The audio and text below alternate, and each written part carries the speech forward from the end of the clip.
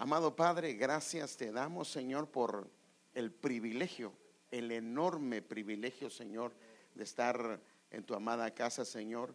Señor, queremos suplicarte, queremos pedirte, por favor, que nos ayudes. Queremos pedirte, Señor, que tengas misericordia, Señor. Padre, reconocemos, Padre amado, que sin ti sería imposible, Señor, poder estar en tu presencia. Hoy pedimos, Señor, tu santidad, hoy pedimos, Señor, tu poder, hoy pedimos, Señor, tu gracia, y hoy pedimos, Señor, la unción que viene de tu Santo Espíritu, Señor. Y permítenos que a través de tu palabra, explicándola, exponiéndola, nuestros corazones y nuestros oídos sean circuncidados en el nombre de Jesús. Gracias te damos, Padre, y gracias te damos, amado Señor Jesucristo y Espíritu Santo. Amén y amén. Hay un pasaje que ha sido bastante debatido, especialmente por lo que dice, y es este pasaje que dice: las muchas aguas no pueden extinguir el amor, ni los ríos lo anegarán. Se recuerda que hablábamos de que ahogar es muy diferente a anegar. Ahogar es cuando alguien cae en medio de algo y es ahogado, o en este caso en medio de las aguas. Pero anegar es cuando las aguas te caen encima y te estás hundiendo o te están hundiendo. Y esto lo empezamos hablando el día viernes. Entonces dice: las muchas aguas no pueden extinguir el amor, ni los ríos lo anegarán. Ahora mire lo que dice. Este es el concepto que el hombre no logra entender. Si el hombre diera todos los bienes de su casa, ahora mire lo que dice: todos los bienes de su casa, por amor, de cierto lo menospreciaría. El que no ha entendido lo que es el amor se burla inclusive de aquellos que: ¿cómo le compraste esto? Y claro, desde su perspectiva, sin amor, si no entiende qué es el amor, lo ve como algo que está fuera de orden. Entonces, ¿cómo es posible que una persona entregue tanto por un sentimiento? Le pueden decir: si eso es pasajero, ya no lo vas a sentir. ¿Acaso estás seguro si es ella o es él, verdad? ¿Por qué estás entregando tanto? Ahora, esto es incomprensible para una persona que no ama y que no ha experimentado lo que es el amor. Inclusive puede verlo como una actitud irresponsable. En otras versiones de este pasaje lo dice de esta manera, en la Reina Valera contemporánea: si por el amor diera el hombre todos los bienes de su casa. Y esto me impresiona porque dice los bienes, o sea, lo que es una riqueza. Ahora, esto lo podemos trasladar en una casa, pero lo podemos trasladar también a nosotros como casa. Si por amor alguien diera todo. Fíjese que hoy el Señor hablaba, y créanme que Andrea no sabe lo que voy a predicar. Es más, ni ellos saben, porque yo les doy el tema hasta el final. Y hoy el Señor hablaba de esforzarse. Ahora, eso es imposible hacerlo si no hay un amor operando, un amor que lo ame de una manera intensa, porque entonces los bienes, lo que para ti es de valor, lo vas a entregar. Y por favor, yo no vengo a hablar hoy de ofrendas ni de diezmos, y usted lo va a ver que no vengo a hablar de nada de eso. Me refiero a lo que el Señor te ha dado como un bien que Él te dio, que Él te entregó. Si hay amor, los bienes, lo que es de valor en nosotros, lo entregamos y lo damos y lo ponemos al servicio de Él. Pero si no hay amor, los bienes los escondemos y podemos llevar a cabo como lo que hizo aquel hombre que terminó escondiendo a la mina, el tesoro, lo escondió debajo de la tierra. Entonces dice esta versión Reina Valera contemporánea: todos los bienes de su casa entrega, ciertamente sería el despreciado. La versión textual dice: si uno diera por el amor todas las riquezas de su casa, de cierto sería menospreciado. Por ejemplo, cuando a usted lo ven que se congrega seguido, ¿qué le dicen? ¿Acaso no tenés familia, pues? ¿Qué tanto? ¿Te pagan ahí por ir? Porque algunos no, si uno paga por venir, porque pues, tiene que dar sus diezmos.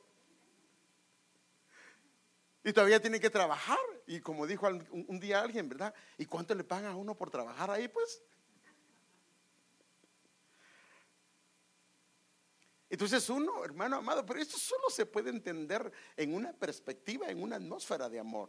Entonces la Biblia dice en Isaías 53 que inclusive él fue menospreciado, él fue rechazado debido a que la perspectiva de su sacrificio no era entendida de parte de los hombres, porque ellos lo miraban como un desperdicio. Es más, cuando alguien ofreció y quebró un frasco que valía 300 denarios, que era el equivalente al salario de un año, los mismos discípulos dijeron: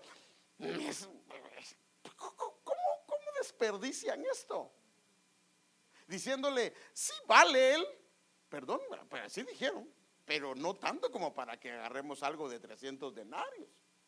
Creo que a veces hay torpeza en el corazón de uno y no sabe ni uno lo que dice, ¿va? Y menospreció lo que aquella mujer estaba haciendo. Pero era obvio, hermano, que para ella él era de mucho más valor. Y eso, hermano amado, lo ofreció. Era un bien, imagínense. Y por eso la Biblia lo muestra. Porque yo creo que el perfume para los hombres sí les gusta. A uno le gusta el perfume, ¿verdad? Pero no es algo que le vaya a quitar el sueño. Pero una mujer, y ahora hay hasta de 7 machos, no huele mucho, pero por lo menos algún olor da. Pero en ese entonces no era como hoy. Realmente el perfume era muy escaso y los que lograban tenerlo era un bien muy preciado.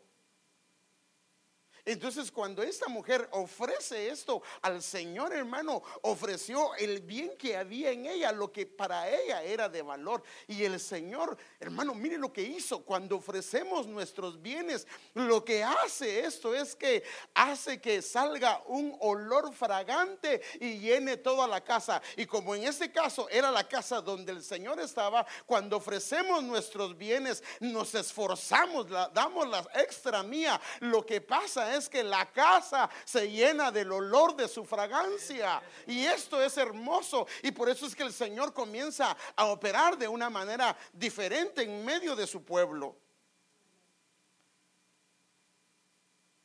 Imagínense al Señor, Él lo entregó todo, ¿sí o no? Pero la diferencia de Él y de nosotros es que nosotros, por ejemplo, pasa esto: damos a alguien, o tal vez ayudamos a alguien, o tal vez nos damos a alguien de una manera incondicional, pero nosotros no sabemos cómo nos va a ir. ¿Nos ha pasado que nos ha ido mal dando? ¿O no le ha pasado a usted? Sí, pues sí, yo pienso que nos ha pasado a todos, hemos tenido malas experiencias. Y uno dice: si hubiese sabido lo que este bandido o bandida iba a hacer, pues no hubiera hecho tanto por él o por ella. Ahora, ¿el Señor sí sabía cómo le íbamos a corresponder o no? Él sí sabía que algunos íbamos a ser ingratos inclusive con él. Haciendo él tantas cosas, nosotros no íbamos a corresponder al bien recibido. Él lo sabía. Y a pesar de todo eso, Él vio el bien nuestro, Él vio nuestra condición, Él vio nuestras familias restauradas, y Él se entregó completamente, hermano amado. Mire, tal vez una de las cosas, bueno, Él fue tratado en su espíritu, fue tratado en su alma, fue tratado en su cuerpo, porque Él tenía que ser juzgado. Por eso es que cuando nosotros venimos a Cristo, ya no podemos ser castigados, porque Él fue castigado. Nos identificamos con Él, pero Él fue castigado en su cuerpo, fue castigado en su alma. Pero lo más terrible para Él es que Él y el Padre siempre habían sido uno. Y el día que Él cargó el pecado en la cruz, hermano amado, se separó del Padre, porque Él dice: ¿por qué me has abandonado? Eso fue algo terrible para Él, porque Él, y De hecho, hoy iba a predicar un tema que se llama dependencia en Él.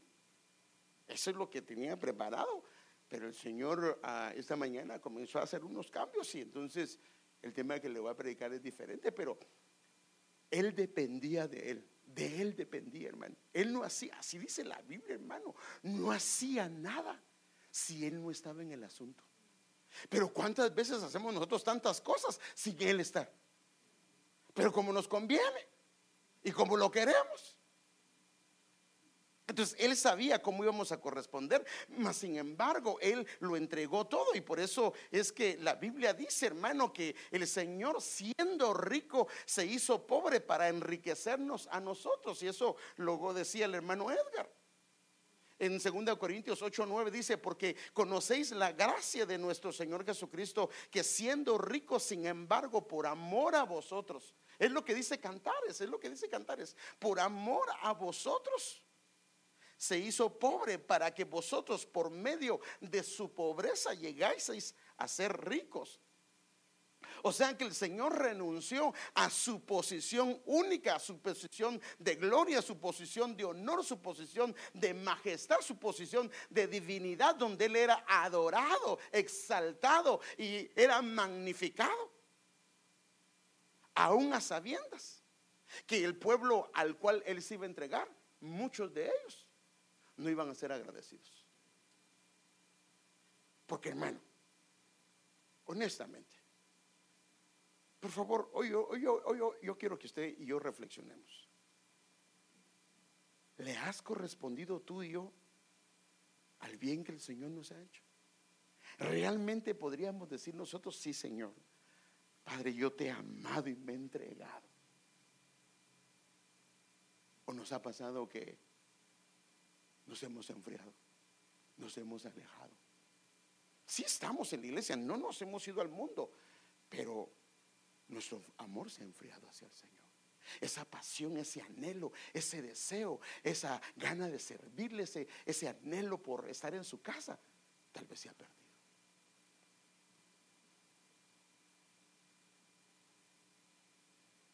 El Señor nos ha enriquecido con su gracia, con su amor, con sus riquezas, con sus bondades. Él lo entregó todo, todo es todo, hermano.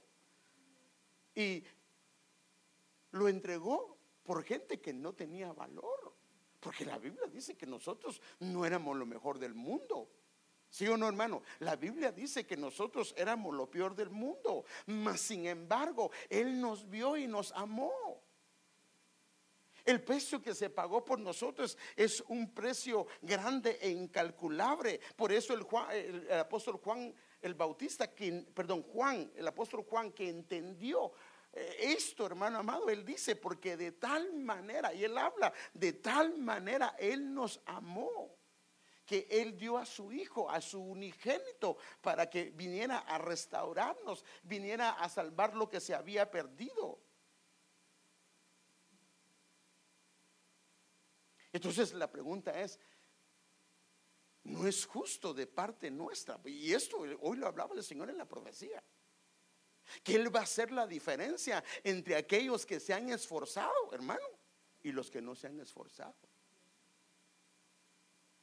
¿Has pagado un precio por servirle al Señor? ¿Has realmente pagado un precio por venir a su casa? Ay, es que hermano, o hay muchas excusas, muchas condiciones. ¿Quieres que se adapten a lo que tú quieres? ¿O estás dispuesto a decirle: sí, Señor, Padre, yo voy a hacer lo que corresponde, porque hay un amor, una gratitud en mi corazón hacia ti? Yo creo que no hemos entendido el precio de la salvación, hermano. Él nos dio todo su amor, Él nos dio todo su gozo, nos dio su alegría, nos perdonó nuestros pecados. Él ha tenido misericordia de nosotros, nos escogió como un pueblo especial, nos colocó en lugares de honor, nos dio una familia, nos dio un lugar donde vivir, nos dio una congregación, nos ha traído a este país que ha sido una bendición, nos ha dado de sus generosidades, de sus bondades, nos ha dado un lugar donde buscarlo, donde servir, servirle, dónde trabajar, dónde desarrollar, dónde entregarle lo que el Señor nos ha dado, y nos permite poder adorarlo y permite que podamos ser parte de su cuerpo, hermano. Pero eso no lo vamos a poder hacer hasta que no entendamos el sacrificio, lo grande que Él hizo por nosotros, y no entendamos que nosotros nos debemos a Él, hermano. Debemos de corresponderle a Él como Él lo ha hecho con nosotros. Claro, no al nivel de Él, porque somos personas finitas, pero lo mínimo que deberíamos de hacer es lo que Él nos ha pedido hacer. Y hay cosas que el Señor nos ha remarcado, especialmente en nuestro corazón y nuestro espíritu, que nosotros lo sabemos. Y eso es lo que el Señor quiere hacernos volver a eso nuevamente. Reconocemos que sin Él no seríamos lo que somos, hermano. ¿Sí o no? Hay poquitos, bueno, tal vez con sus propias fuerzas. Reconocemos que sin Él no seríamos lo que somos, hermano.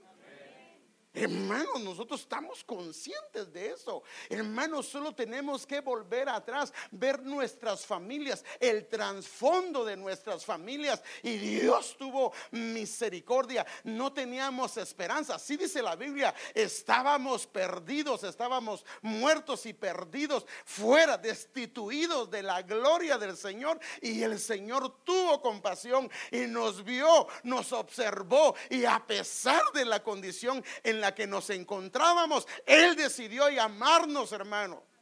Y hoy estamos acá, y Dios ha sido bueno con nosotros. La pregunta sería: ¿cómo le hemos correspondido a ese amor?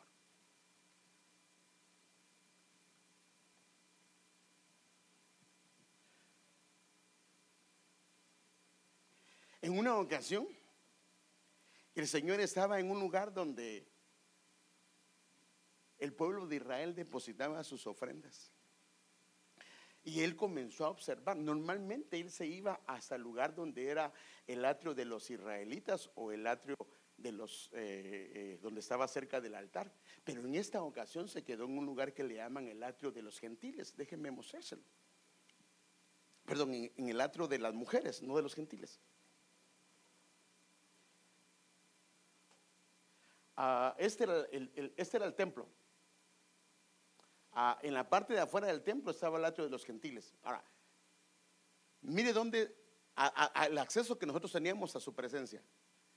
Cero. Nosotros estábamos, realmente lo hicieron solo para darle un lugar al pueblo gentil, pero en sí el pueblo gentil no tenía un acceso adentro. Estábamos fuera, destituidos.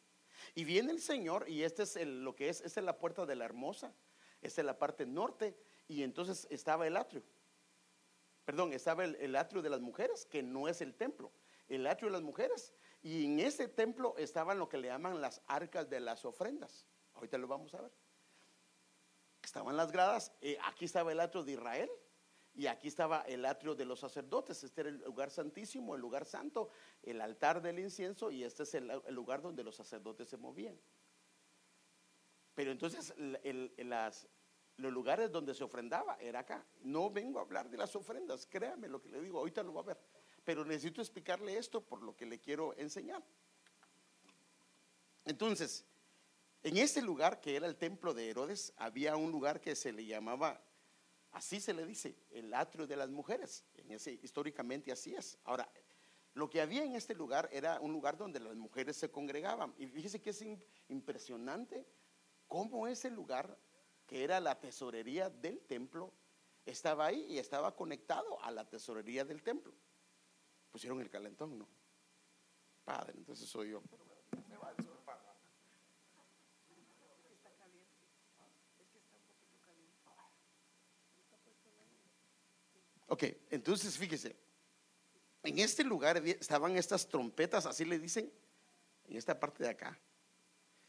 Estaban estas arcas en forma de trompeta, es decir, eran unos receptáculos para las ofrendas o los donativos, y cada uno de ellos cree que era de bronce.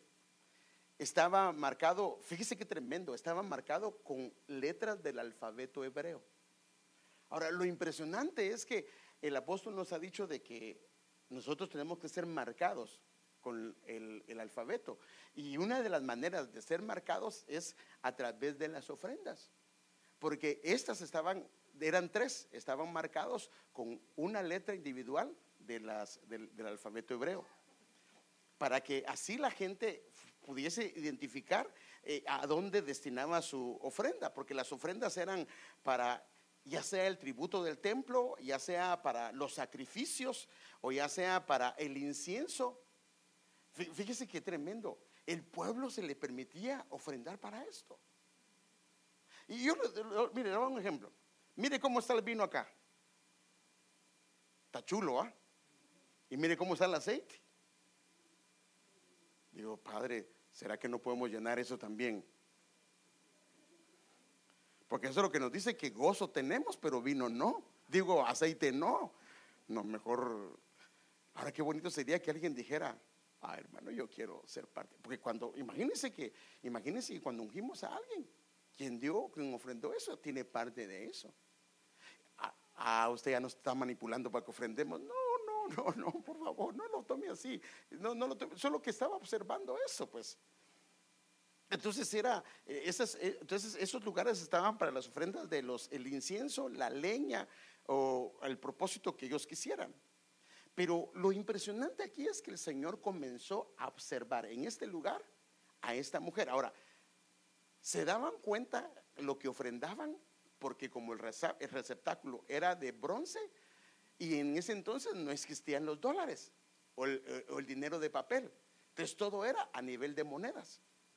Entonces, no sé si los judíos lo hicieron porque también hay gente que es bandida, hermano, que pasa la ofrenda y como no quiere que todo el mundo se dé cuenta que no ofrendó, le hace así, va.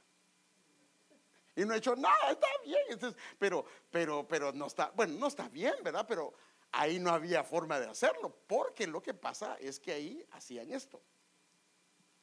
Ponían a un tipo, ¿sí lo logra ver? Ese es el receptáculo de las ofrendas. Ponían a un tipo que miraba, que echaban y tomaba nota de lo que echaban. Bueno, pues si algunos querían, para que ellos quedaran en los registros, porque bíblicamente así era. Fíjese que, por ejemplo, la Biblia registraba a los que ofrendaban, que ofrendaban. Y alguien preguntaba ¿por qué? Porque para Dios sí es importante los que ofrendan y los que diezman. Y por eso los que contribuían, el quedaban registrados. Entonces, aquí ve a esta mujer, está el escriba o quien sea, está supervisando. Entonces, estos historiadores, hay un historiador que se llama Pérez Milo, habla de esto, que los que estaban ahí estaban atentos en las arcas de las ofrendas y anotaban el nombre y también la cantidad de lo que echaban, o en ese caso si las personas pedían que ellos fueran anotados porque iban a contribuir para tal cosa. Y de esa manera quedaban registrados en los registros que eran de la casa del Señor. Ahora, cuando llegó esta mujer, nadie se ocupó de anotar, ella tampoco pidió que la anotaran, porque cuando va con una ofrenda tan pequeña, hasta pena le daría a uno. Es más, cuando uno da una ofrenda pequeña, uno en su corazón se siente mal, ¿verdad? Pero no se sienta mal, porque lo que importa es que si eso es lo que le toca dar, no le importa la cantidad, porque el Señor no ve cantidades, sino lo que significa para nuestro corazón. En este caso, ella pues nadie se ocupó de anotar lo que ella solo vio, pero dijo, tal vez dijo, está viejita, solo está quitándole el tiempo. Hay otros que quieren dar, porque hermano, ella estaba mire, lo más terrible es que ella estaba en medio de unos ricazazos que estaban dando bastante. Entonces, porque mire, esto está como, mire, solo imagínese usted eso, que la iglesia viniera y se contribuyera para algo,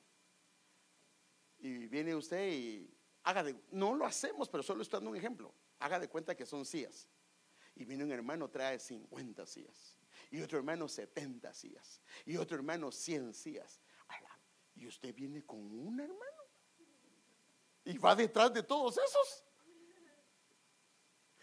casi que le puedo asegurar que ya ni la quiere entregar. Porque dice, como estos todos, no bandidos, ¿verdad? Porque, sino todo lo que han entregado, y yo no voy a entregar nada. Y sabe que ella entregó lo que le llaman una septuaginta, o sea, haga de cuenta que el denario se dividía en 17 partes y ella entregó una parte. Lo que creen los que se encargan de ahora es el equivalente a un centavo de dólar.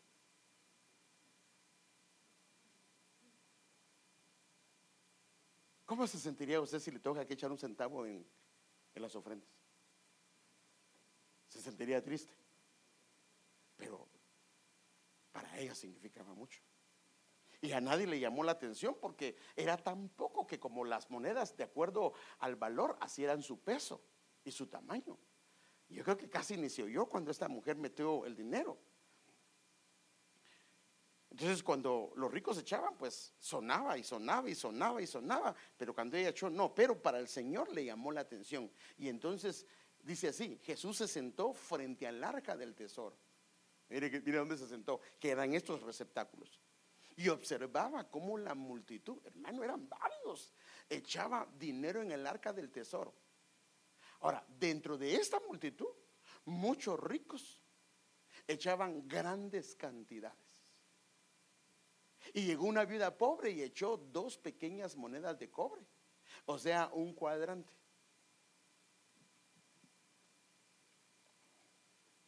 Entonces, por eso le digo, imagínense, estos echaban y no dejaba de sonar. Esto está como cuando usted iba a Las Vegas, ¿verdad? Y que pitaba esa cosa, y usted ya 2 moneditas le caían a la gran. Pero no, entonces así estaba esto. Entonces viene esta viuda, echó algo insignificante, y miremos la interpretación del Señor. Y llamando a sus discípulos, fíjese qué tremendo, no lo hizo con todos, sino con ella. Y llamando a sus discípulos les dijo: en verdad os digo que esta viuda pobre echó más que todos. Hermano, mire los cálculos del Señor. O sea que la manera de calcular del Señor es muy diferente a nosotros. Nosotros miremos la cantidad, Él mira diferente las cosas. Entonces echó más que todos los contribuyentes al tesoro. Y Él explica: porque todos ellos echaron, era mucho, pero era de lo que les sobraba. Pero ella, de su pobreza, echó todo lo que poseía, todo lo que tenía para vivir. Entonces la pregunta aquí es: lo que le das al Señor, no me refiero de dinero, yo hoy no me quiero enfocar en dinero. Lo que me quiero enfocar es en los bienes que Dios te ha dado a ti. Son las obras.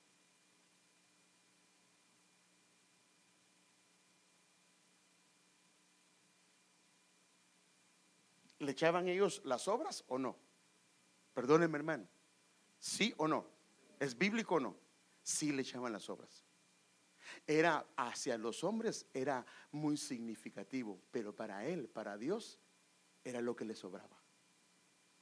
Y la pregunta es: nosotros los creyentes, los hijos de nuestro Padre Celestial, ¿le das de lo que el Señor te ha dado, de tus riquezas, de los bienes, de tus talentos, de tus dones, las obras? ¿O le das las riquezas que Dios te ha dado? Y dices, como decía el hermano Edgar: de lo recibido de tu mano. Y reconozco que los dones y los talentos que Él me ha dado no son míos, son de Él. Y entonces, de lo recibido de tu mano te damos, Señor. No nos quedamos, sino te damos lo que nos has dado. Pero lo que dice acá es de que podría un creyente dar las obras. Por ejemplo, déjenme dar un ejemplo. ¿Cuánto tiempo oras? ¿Cuánto tiempo lees tu Biblia? Hermano, es que estoy muy ocupado, y pues Dios sabe, y pues lo que alcanzo es oro en el carro, o pues cuando me levanto, unos 5 minutos. ¿Y cuánto lees? Pues no siempre leo, porque usted sabe, pues no entiendo la Biblia. No. ¿Cuánto lees? Si eres nuevecito está bien, pero si llevas tiempo. ¿Cuánto tiempo pasas en el Facebook? ¿Cuánto tiempo pasas en la televisión? ¿Cuánto tiempo pasas en los programas? Y claro, la excusa es no tengo tiempo. ¿Será que no tienes tiempo? ¿O realmente no tienes el cuidado de saber que necesitas apartar tiempo para Él? ¿O lo haces porque no? Pues, mire, ahora es diferente, pero sabe que antes, mire, de verdad, hermano, mire, no le miento en lo que le estoy diciendo, porque yo estuve en una iglesia así. Llegábamos a la iglesia y la iglesia era de corte tradicional. Y empezaba así, una hermana que era la encargada de la escuela dominical. ¿A cuántos evangelizó? Delante de todos. 3. ¿Cuántos capítulos de la Biblia leyó? Hermano, ¿cuántos días ayunó? Y uno, Padre Santo, ¿qué hago? Porque no había ayunado, no había evangelizado y no había leído. Entonces ahí uno, ese día, para que no lo avergonzaran a uno leía antes de ir a la iglesia por lo menos unos 3 capítulos, para que pensaran que leyó medio capítulo todos los días. Pero el asunto no es ese, sino si hay amor, la revelación de Jesucristo es la Escritura. Y si dices que lo amas y no lees su palabra, ¿cómo puedes decir que lo amas?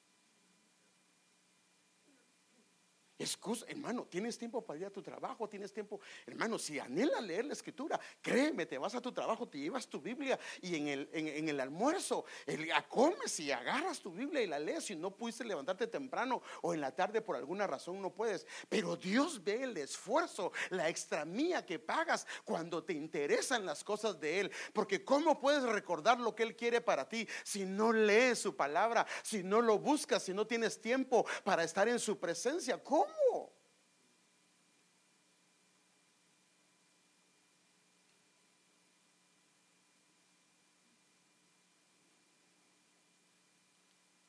El tema se llama, mire hermano, créame que Andrea no sabe el tema que yo voy a dar.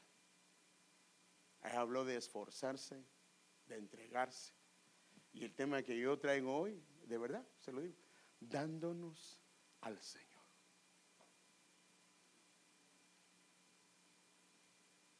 Dándonos al Señor. El darnos al Señor es algo que debería de ser parte de la gratitud que hay en nuestro corazón hacia Él. Deberíamos de corresponderle. Hermano, ¿cómo es posible que en la iglesia hay necesidad de tantas áreas que cubrir y el pueblo que está en la iglesia, que puede cubrir esas áreas, no lo hace?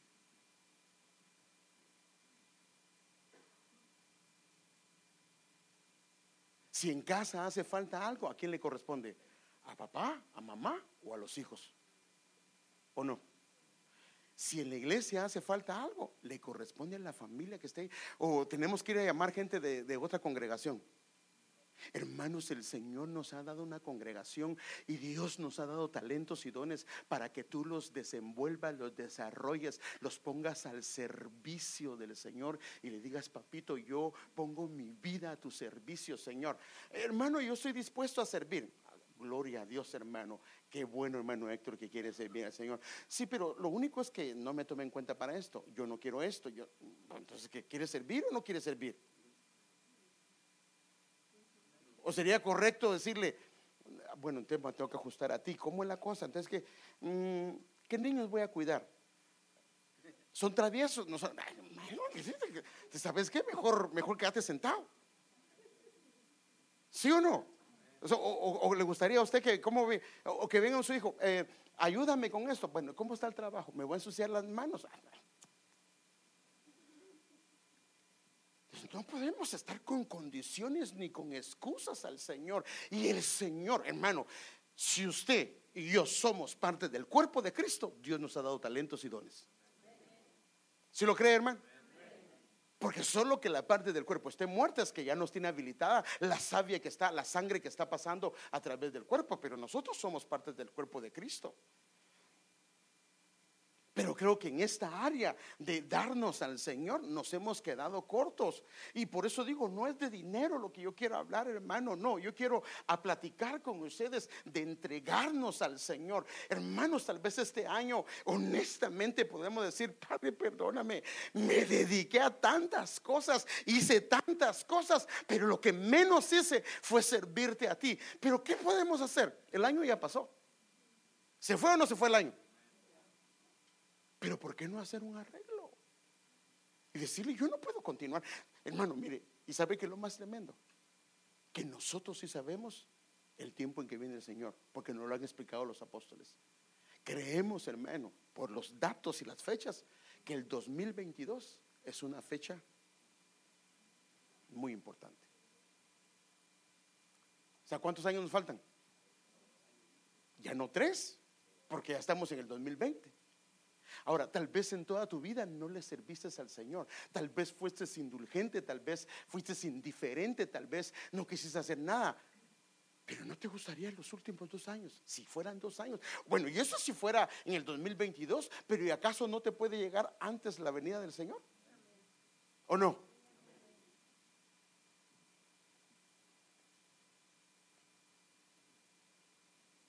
La entrega que el Señor espera no es con condiciones, sino en todos los aspectos de tu vida. Y el Señor y usted sabe lo que Él hizo y lo que ha hecho por usted y su familia. Solo el Señor y usted saben si le ha correspondido al bien que Dios le ha dado, o usted se ha quedado corto y no le ha dado lo que Él se merece. Y quiero leer un versículo porque hay un pueblo de Macedonia, hermano, que Pablo habla algo de ellos, hermano, y es como la viuda. Mire lo que le voy a decir, y lo digo con mucho respeto. ¿Sabe que cuando hemos pedido ofrendas, sabe quiénes son los que dan más? Los que menos tienen. ¿Qué será? Los que menos tienen. Padrísimo. Y los que en alguna medida podemos más, tenemos muchas excusas para no hacerlo. Entonces aquí hay un pueblo de Macedonia que el apóstol remarca algunas cosas de ellos con respecto a la entrega, a lo que ellos hicieron, y me gustaría verlo con ustedes porque ellos, igual que esta viuda, tenían condiciones difíciles. Se lo voy a leer primero el contexto. En 2 Corintios 8, versículo 2 al 4, en la versión NTV dice: mire lo que dice él de esta iglesia. Estas iglesias están siendo probadas con muchas aflicciones y además son muy pobres, sinónimo de la viuda. Pero en 2 Corintios capítulo 8, versículo 2 al 4, en la versión NTV, y dice: están en muchas aflicciones, además son muy pobres, pero a la vez rebosan. Mire, son pobres, pero rebosan de abundante alegría, la cual se desbordó en su gran generosidad. O sea que la alegría y el gozo no tienen nada que ver con tener dinero.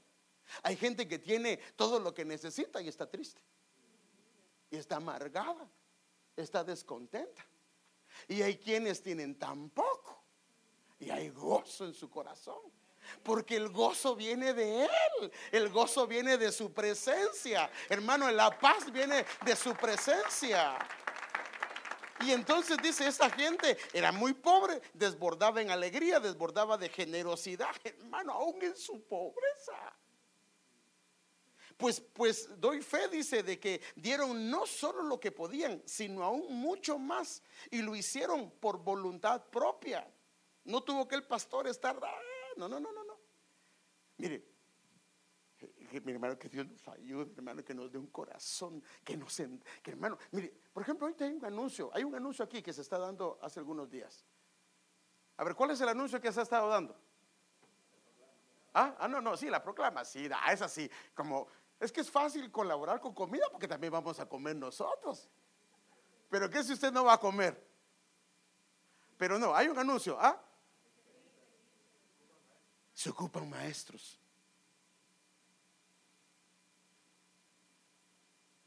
Ahora, ¿para quién se ocupan maestros? ¿Para la calle? Para sus niños ¿Y mis niños? ¿Cuántos se han acercado para decirte que quieren enseñar? Ninguno. Y aquí hay siervos y siervas de Dios que Dios les ha dado palabra.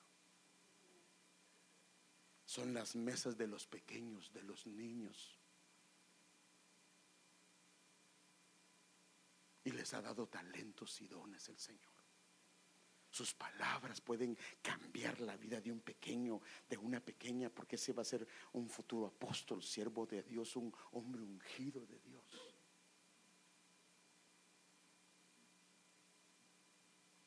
Y dice Pablo, y lo hicieron por voluntad propia. Nos suplicaron, hermano, nos suplicaron. Qué bonito sería, hermano Martín, por favor, no sea gacho. Por favor, permítame que yo pueda servir con los niños. Y que Martín diga, padre, ¿qué hago? Porque tengo tanta gente. Pastor, ¿qué hacemos? ¿Qué hacemos, pastor? Vamos, mire, fíjese que créame lo que les voy a decir ahorita. Y los hermanos que están en la oración lo saben. Yo le estaba pidiendo al Señor que queremos ir a las escuelas a enseñar, porque se nos ha abierto una puerta. Y digo yo, Señor, pero si ni a nuestros estamos enseñando, ¿cómo vamos a ir a enseñar al otro lugar?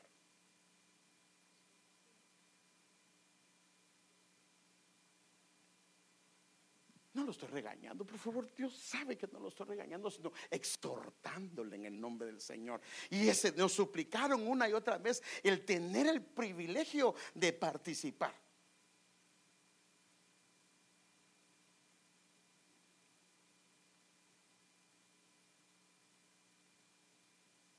Y entonces Pablo lo dice de esta manera. Y esto no como lo habíamos esperado, sino que primeramente, aquí está la clave, ¿por qué alguna gente no se puede dar? ¿Por qué comienza a servir y lo deja? Porque primero se tienen que dar al Señor. Aquí está la clave.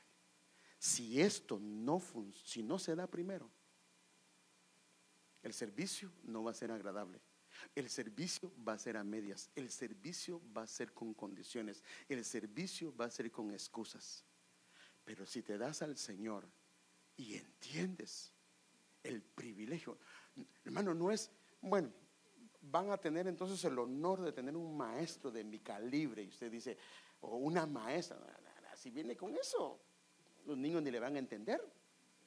No, tiene que venir con la actitud de que, Padre, gracias por el honor que me das de servirte en tu casa. Hermano, Dios, perdóneme, amado hermano, pero así es. Mire, si yo no quiero, habrá mejores pastores que yo. Muchos tiene el Señor. Alguien va a poner, si tú no quieres, el Señor puede levantar las piedras, hermano, pero Él no lo ha hecho. ¿Sabe por qué no lo ha hecho? Porque Él dice, te tengo ahí porque te quiero usar, te tengo ahí porque te quiero recompensar, te tengo ahí porque tengo grandes cosas para ti, y por eso te he colocado, te he ubicado dentro de mi cuerpo, porque quiero usarte, quiero hacer grandes cosas en ti, y en la eternidad te voy a enseñar que el día que enseñaste, el día que serviste, el día que fuiste a evangelizar, esta gente vino, esta gente es fruto del ministerio que el Señor te dio a ti. Entonces ellos se dieron primeramente al Señor y luego a nosotros, luego lo que el Señor quería. Entonces hay un orden, hay un patrón bíblico. Déjenme mostrarle otra versión de este pasaje. Incluso hicieron más de lo que esperábamos, porque su primer paso, este es el primer paso, fue entregarse ellos mismos al Señor. Entonces yo creo que aquí es donde está el problema. Tal vez este año no nos entregamos a Él porque agarramos un privilegio, pero nuestros odres no estaban renovados. Y entonces odre vino nuevo en odres viejos. ¿Qué va a pasar? ¿Qué va a pasar con el odre? Se va a romper. O sea, en otras palabras, una delegación de un compromiso o una tarea dentro de la iglesia que es nueva, en un odre viejo, se rompe y termina tirando la toalla. Pero si el odre está nuevo y la responsabilidad es nueva, entonces ambos se conservan. Entonces lo primero que hay que hacer es entregarse al Señor. Ahora, ¿cómo nos entregamos?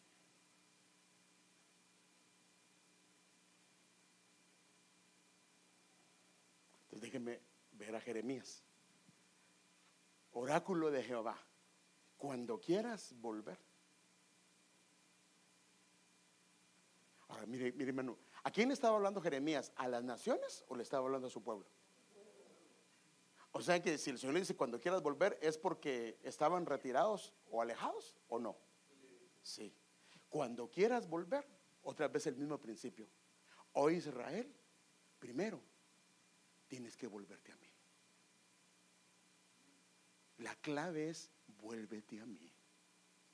El primer paso que decían los macedonios, Pablo con los macedonios, es: se volvieron primeramente al Señor. Entonces, al volverse a Él, entonces los ídolos que al Señor no le agradan, los vamos a comenzar a sacar. ¿Y qué va a pasar? Porque cuando la gente está alejada, una cosa que siente es que se siente como un vagabundo, o como una, bueno, si sería vagabunda, si se oye correcto, ¿sí va? Como un vagabundo o vagabunda. No, se oye feo, pero bueno, porque ahí dice: cuando quieras volver, vuélvete a mí. Y si te vuelves a mí, entonces vas a comenzar a apartar los ídolos que no le agradan al Señor. Y entonces significa que ya no vas a vagar de una parte a otra. La manera correcta es restableciendo la relación con Él. Pero como Él lo dice, no hay manera de volverse a Él hasta que no nos apartemos, como dice su palabra, de los ídolos. El sentirnos seguros, el sentirnos inseguros y sin rumbo se debe a que la relación con Él ha menguado. Entonces el libro de Cantares habla de lo mismo, hablando de que cuando una persona comienza a vagar en su corazón, escúcheme bien, hermano, no estoy hablando de que tengas de iglesia en iglesia. Puedes estar en una iglesia años y tu corazón no estará ahí presente. ¿Cómo lo sé yo? Porque uno de padre puede estar presente y ausente, ¿o no, hermano? Puede estar la madre presente, pero también puede estar ausente, porque los hijos no sienten apoyo en ella, los hijos no sienten apoyo en él. ¿Se fue la luz? Préndalo, por favor. Hágame el favor de prenderlo. Entonces, fíjese, pues, uno puede sentirse estar establecido en un lugar, mas su corazón estar vagando. ¿No lo dijo el Señor? Este pueblo de labios me honra. ¿Y dónde está su corazón? Está vagando. Debido.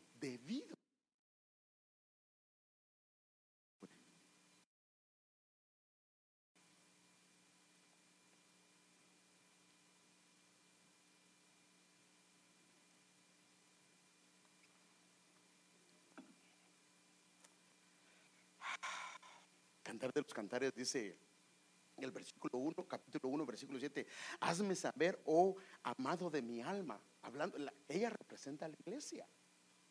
¿Dónde pastoreas? Ahora, si está preguntando dónde pastoreas, es que estaba con él o no estaba con él. Ella era la iglesia, era la amada, y estaba fuera del pastoreo del Señor. ¿Dónde pastoreas? ¿Dónde haces recostar el rebaño al mediodía?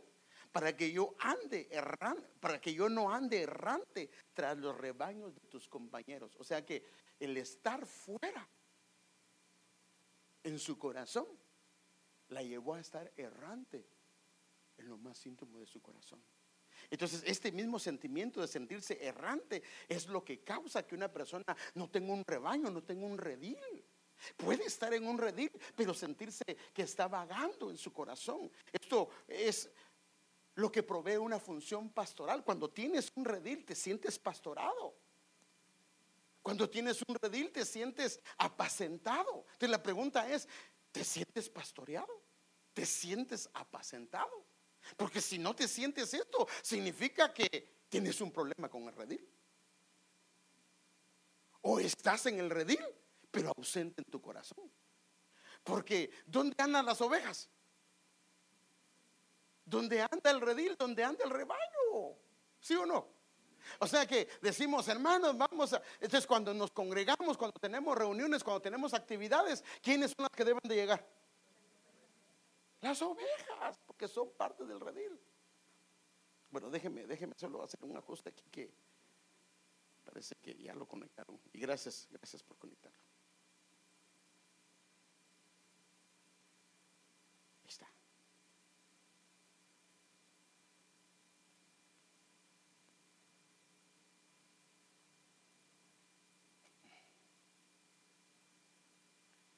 El tener un redil nos da un lugar de pertenencia, un lugar donde podamos ser pastoreados, ser ayudados, ser dirigidos, y donde el Señor quiere que nosotros crezcamos, nos fortalezcamos, hermano.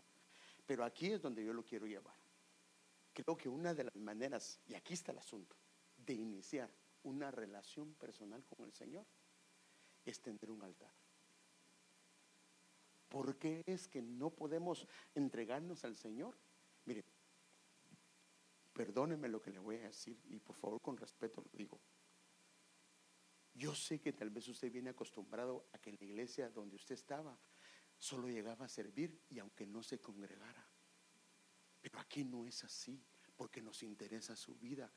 No se enoje con Steve, no se enoje con Andrea, no se enoje con el hermano Martín o el hermano Alex. Hermanos, la orden viene de arriba, y hoy el Señor me lo ha hecho sentir. Si usted no se congrega, no puede venir solo a servir. Preferimos, aunque nos hagan falta mano de obra, preferimos que se siente y los días que viene, que venga y que se goce en el Señor. Pero no queremos que se vuelva un odre viejo, que como no se encontró, no se renovó con el Señor, entonces lo que hace, lo hace de mala gana.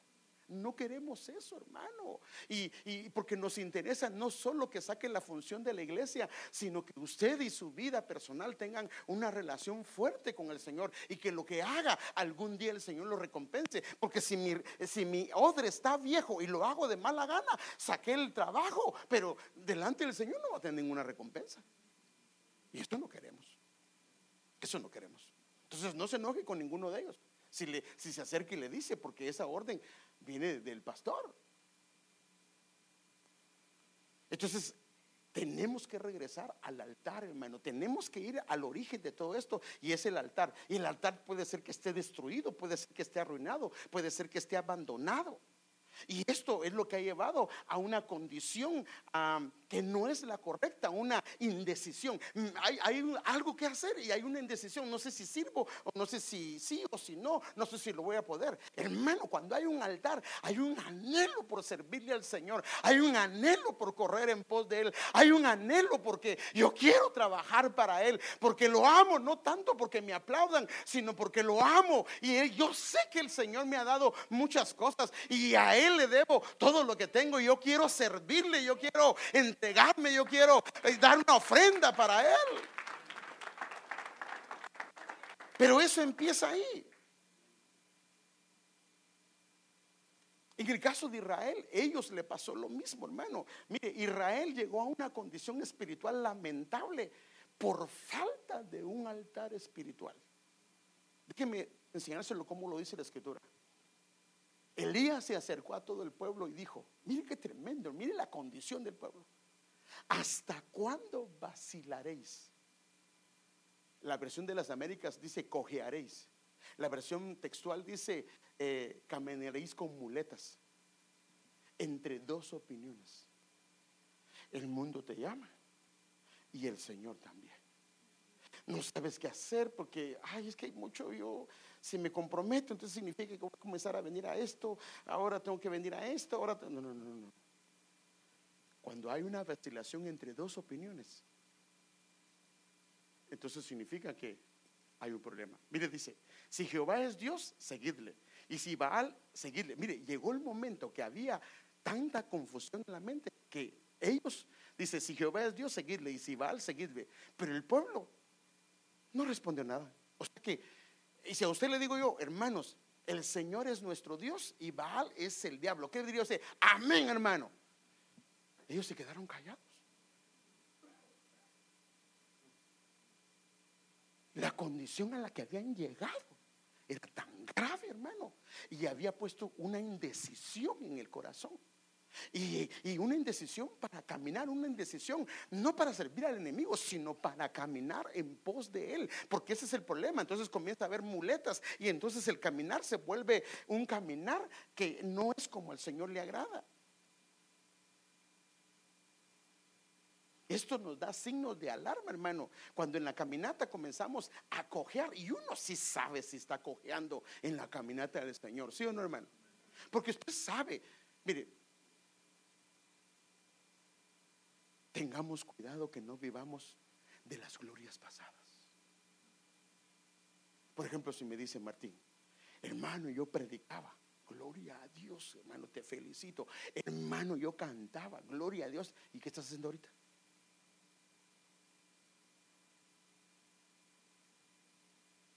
Viera cómo evangelizaba yo, hasta los demonios se querían convertir. No, tal vez eso no, pero no, la pregunta es, ¿qué estás haciendo?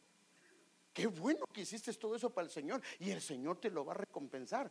Pero el asunto no es qué hiciste, qué estás haciendo.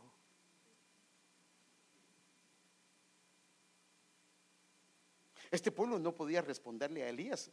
Se había quedado callado, se había quedado en una indecisión. Y vemos, hermano amado, cuál era el problema, porque la Biblia misma nos da el punto de qué fue lo que pasó con ellos. Por eso es que Elías tiene que reconstruir el templo. Entonces Elías dijo a todo el pueblo, acercaos a mí. Y todo el pueblo se acercó. ¿Y qué hizo él? Lo primero que hizo para restablecer la relación y reparó el altar del Señor.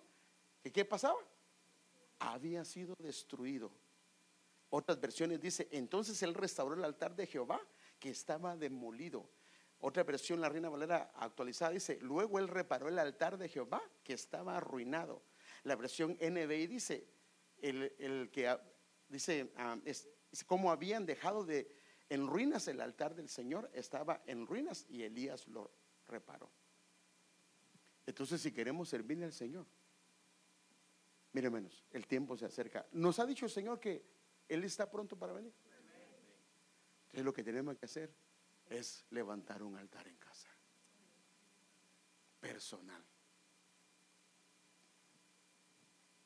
Porque este fue el problema. Cuando la indecisión llegó, cuando el pueblo comenzó ya inclusive a servirle a Baal, sin darse cuenta, pensaban que era Dios, pero no era Dios, era Baal. Entró una indecisión y una caminar con muletas. Era porque el altar, su relación personal, la habían descuidado y lo que estaban haciendo lo hacían por inercia. Podemos hacer las cosas por inercia en la iglesia. Un ejemplo, a los que cantan, perdón que tomo a los que cantan. ¿Saben ellos los cantos? ¿Sí o no? Bueno, yo espero que ellos sepan los cantos, ¿va? No, así que, bueno, es que voy a hablar más de la cuenta, pero yo no creo que un cantor tenga que estar viendo aquí, porque se supone que ellos, su mero mole, ¿cuál es? Cantar. Ellos se tienen que aprender los cantos. Pero bueno, pero a lo que me refiero yo es que, ¿qué pasa? Él ya está acostumbrado a que le toca cantar, ya sabe los cantos, entonces no se prepara espiritualmente. Entonces puede comenzar a hacer las cosas por inercia, y este es el problema. Puede comenzar a hacerlo con fuego extraño. Con fuego extraño.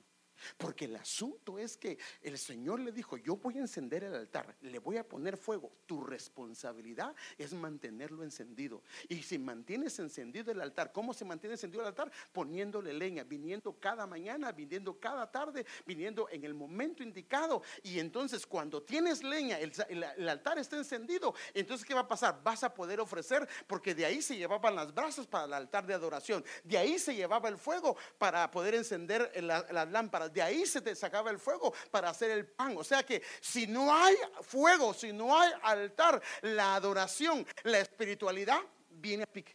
Y por eso es que una persona puede comenzar a ejercer las funciones dentro de la iglesia con cansancio, hermanos, y la gente comienza a decir, ya me cansé, y se mira, porque hermano, a veces se mira.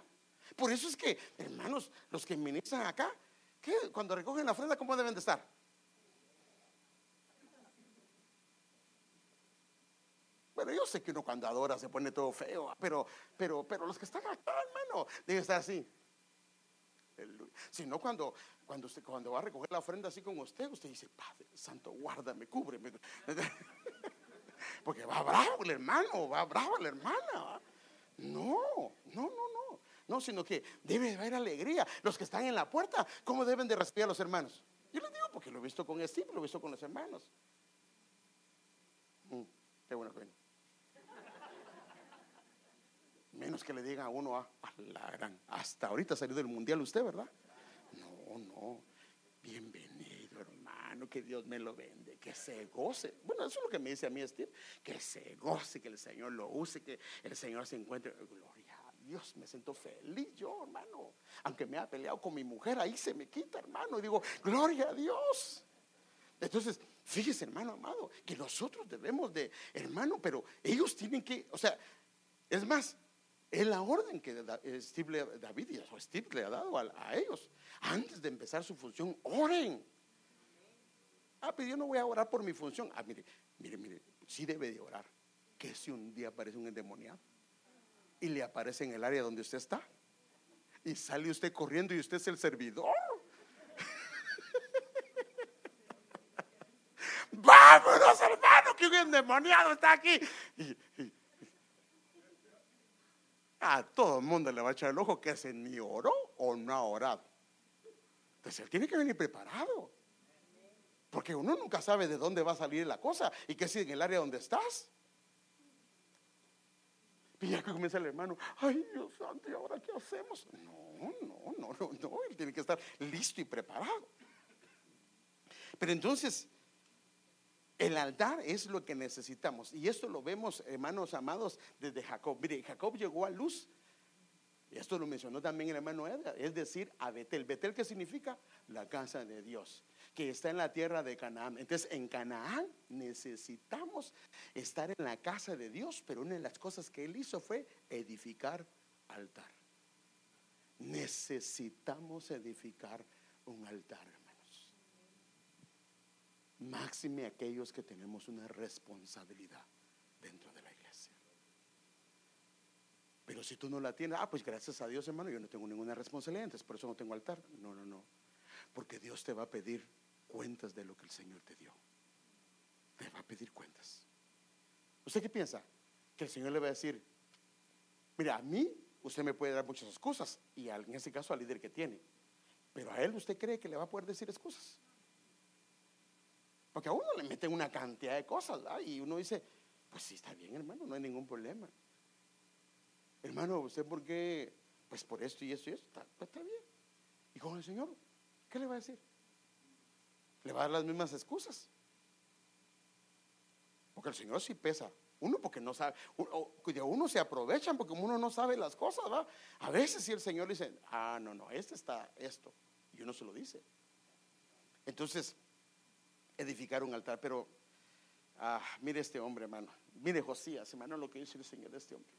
Nunca antes hubo un rey como Josías, que se volviera al Señor con todo su corazón, con toda su alma, con todas sus fuerzas, obedeciendo todas las leyes del Señor.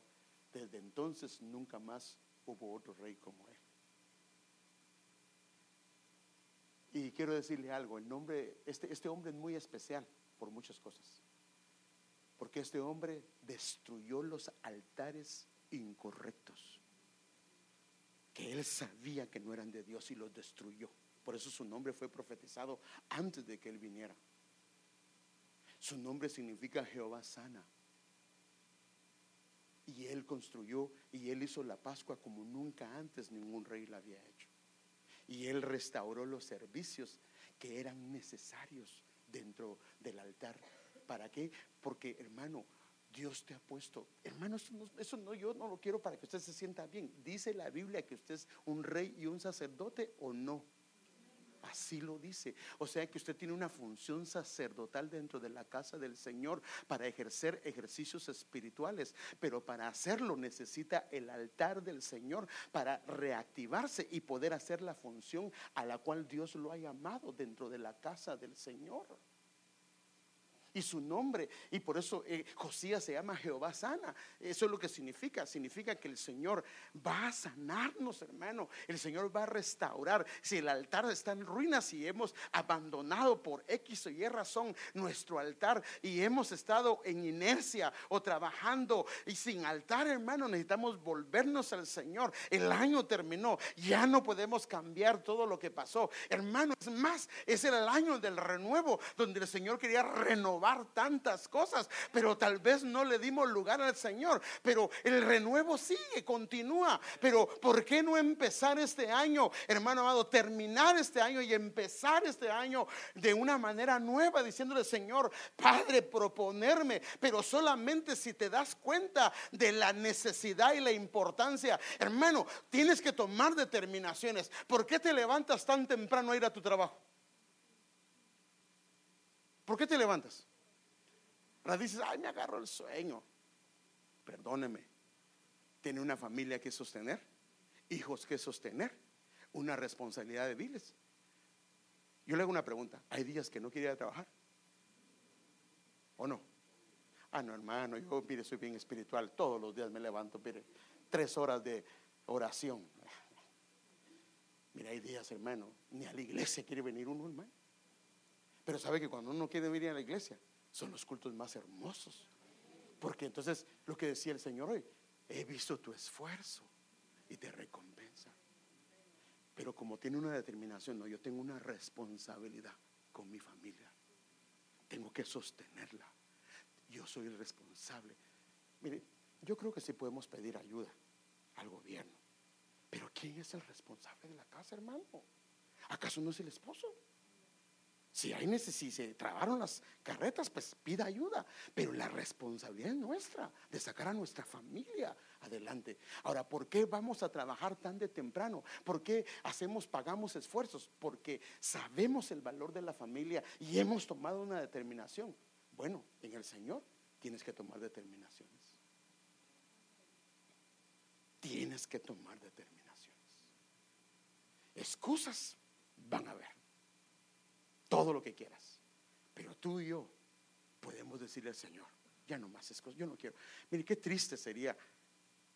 Haga de cuenta que usted llega a su casa, su esposa se queda en su casa y espera aquel manjar o aquella comida deliciosa. Y le diga a ella: no, es que me dolía la cabeza, y todos los días hace eso. No, qué bonito. Imagínense una mujer que se levanta aún en medio de su dolor de cabeza, y le hace su comidita, le sirve, lo atiende. Entonces, qué bonito sería que vengamos con el Señor, no con excusas, hermanos, sino que decirle: papito, aquí al que sea dolorido. Mire, yo he admirado a algunas hermanas que yo sé, porque con mi esposa no son cosas íntimas, sino son enfermedades de su cuerpo. Ahí están danzando, ahí están cantando, y si supieran los hermanos en qué condición están, pero ellas están ofreciendo su holocausto al Señor. Y usted y yo, que podemos danzar, que gracias al Señor no hay algo que nos inhabilite, nos quedamos paradotes. Hermano, discúlpeme, deberíamos de estar agradecidos y danzar, cantar, levantar nuestra voz, hermano, en el tiempo de adoración, hermano. No debemos de quedarnos callados. Los que se quedan callados son los muertos, y usted no está muerto, usted está vivo. Y no por eso cantamos ese canto, pues. ¿Cómo dice el canto? Cristo no está muerto, Él está vivo. Le alabo con las manos, con los pies. Le alabo con las manos, con los pies, así está. Ya parece estatua. No. Como alguien quería reprender el espíritu de estatua, ¿va? A los que no se movían, ¿va? No, tampoco. Pero no, hermano. Si Dios te permitió estar en su casa, alégrate, adórale. Que cuando salgas de ahí, hermano, tú sepas que le entregaste todo, hermano. Todo se lo diste a Él. Eso es lo que el Señor quiere. ¿Cuánto tiempo llevo, viejo? Padre, hoy sí me he estado pasando últimamente. Ya lo paramos ahí. Póngase de pie.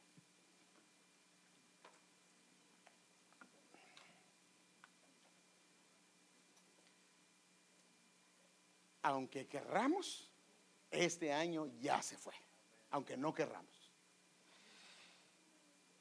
Tal vez te quedaste corto, tal vez no se serviste al Señor como Él se lo merece. Porque espero, hermano, que mejor reconozcamos que no le hemos servido y no como Él se lo merece, y no que, bueno, no, hermano. Miren, aunque le diéramos como Él se lo merece, siempre nos quedaríamos cortos. Por eso el Señor dijo, hay una parábola que dice, ustedes digan, siervos inútiles somos, porque eso lo hicimos. Fíjense, pues, lo que deberíamos de hacer. Y la pregunta es, ¿y los que no hicieron lo que tenían que hacer? Ahí dice, ustedes son siervos inútiles porque hicieron únicamente lo que le tenían que hacer. Y aquellos que no hicieron lo que tenían que hacer,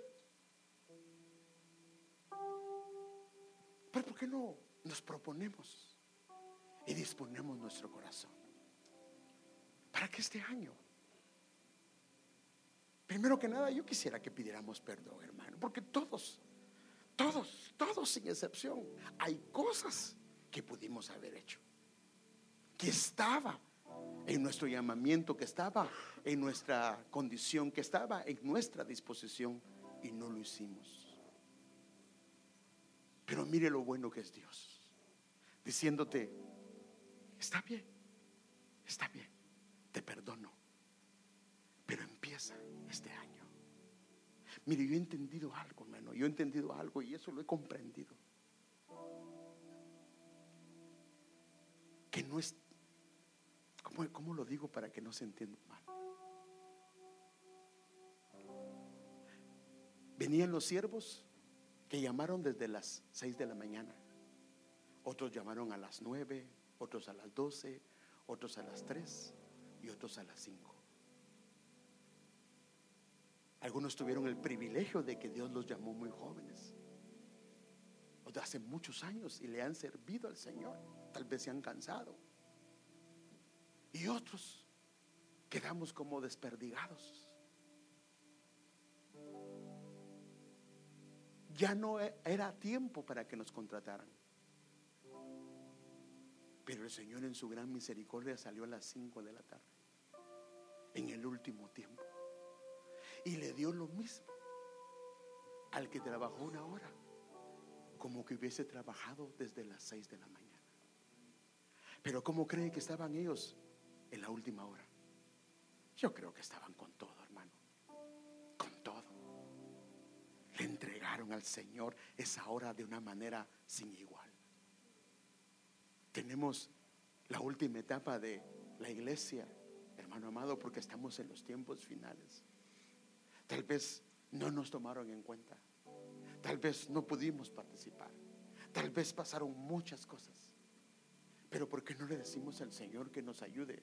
Queremos ser esos siervos de la última hora, que nos contrate el Señor, pero no a la medida nuestra, ni a la manera nuestra, sino a la medida de Él, teniendo un altar, porque ahí vamos a tener la gracia, la fuerza, la unción, la indicación necesaria para hacer las cosas como a Él le agrada. Porque algo que le agrada a Él es que lo que hacemos lo hagamos con pasión, hermano, con ese anhelo, con ese deseo, hermano, con esa intensidad, hermano. Porque el Señor no ama si un dador es triste, si alguien lo hace con tristeza, si alguien lo hace de mala gana. No lo agrada, no le agrada. Le agrada el que da, el que se da con alegría, con gozo, el que está dispuesto en su corazón a entregarse a Él.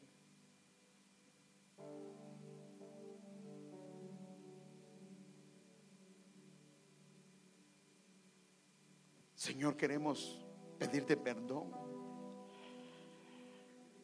Perdónanos porque sabemos que nos quedamos cortos, que fuimos siervos inútiles, Señor.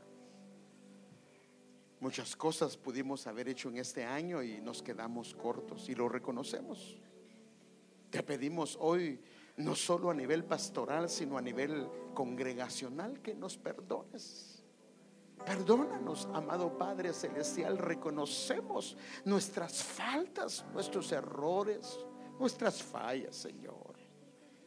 Perdónanos el cansancio que ha venido debido a una falta de altar. Perdónanos el menosprecio hacia los privilegios debido a una falta de altar. Perdónanos, Señor, el aburrimiento aún en hacer tu obra debido a una falta de altar. Pero hoy queremos empezar, Señor, con un altar nuevo, Señor, reconstruyendo, Señor, nuestro altar personal, Señor.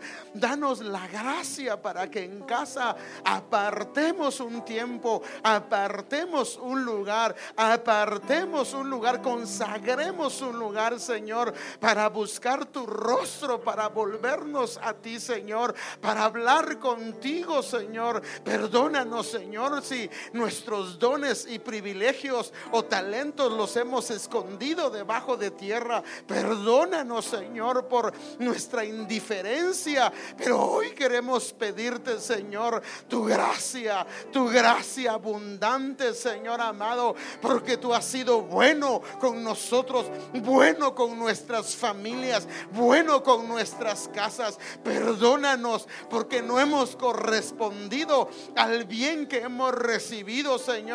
Nos hemos quedado cortos, Señor amado. Perdónanos, Señor, pero hoy clamamos delante de ti una renovación del altar, Señor. Hay muchos renuevos que se han dado, pero hoy pedimos una renovación del altar personal, Señor. Ese altar, Señor, donde podemos encontrarnos contigo. Ese altar donde nuestros oídos son circuncidados.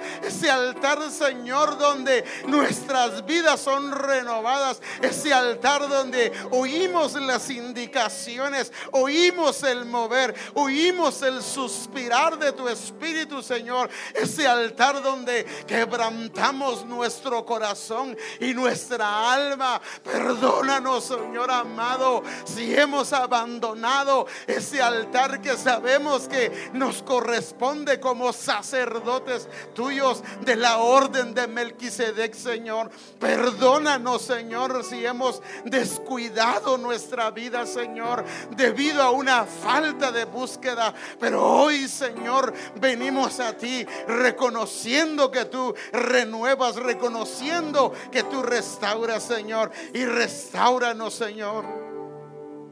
Queremos darnos a ti, Señor. ¿Te puedes entregar hoy al Señor? Puedes entregarte hoy y decirle: Señor, yo quiero entregarme a ti. Yo quiero darme a ti, Señor. Aún en medio de mis circunstancias, en medio de mis dificultades, en medio de mis incapacidades, yo quiero darme a ti, Señor. Yo quiero entregarme a ti. Puedes hablar con el Señor y puedes decirle: yo quiero hacerlo. Si has decidido en tu corazón, si el Señor te ha hablado a través de su palabra, que hoy te puedas entregar al Señor. Y no sé lo que viste en mí para amarme tanto así. Estamos, Señor. Tanta paciencia, tanta misericordia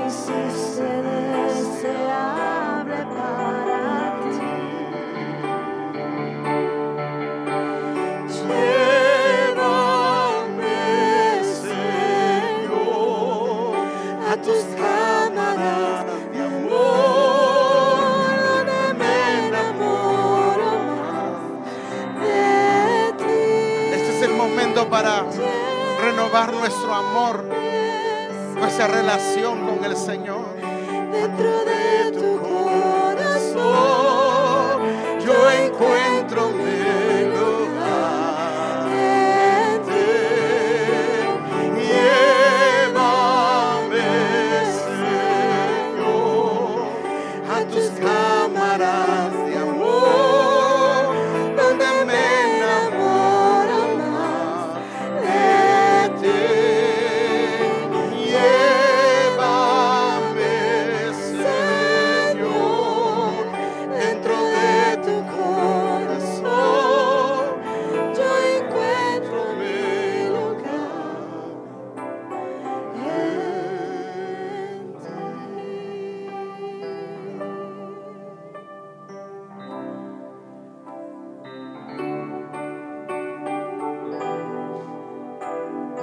Aquí estamos, Señor.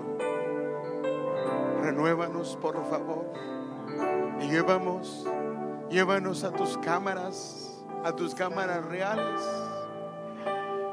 Perdónanos si no hemos apartado tiempo, pero queremos apartar tiempo, Señor, para ti, Señor. Perdónanos, Señor, si has llegado a ese lugar y no hemos llegado a esa cita, Señor. Pero ahora, Señor, queremos pedirte que nos ayudes. Ayúdanos a poner en orden nuestro corazón, a poner prioridades en nuestro corazón y poner las cosas en el lugar que le corresponden. Perdónanos si otras cosas han ocupado el lugar que no deben de ocupar, Señor. Pero hoy, Señor, pedimos un renuevo en nuestro corazón de un orden divino, Señor. Y que pongamos cada cosa en el lugar que corresponde, Señor. Y que el tiempo tuyo, Señor, sea un tiempo sagrado, que no lo negociemos con nada más, Señor, sino que lo apartemos para ti. Y que podamos ser restaurados y renovados en tu presencia, en el nombre de Jesús. Llévame, Señor,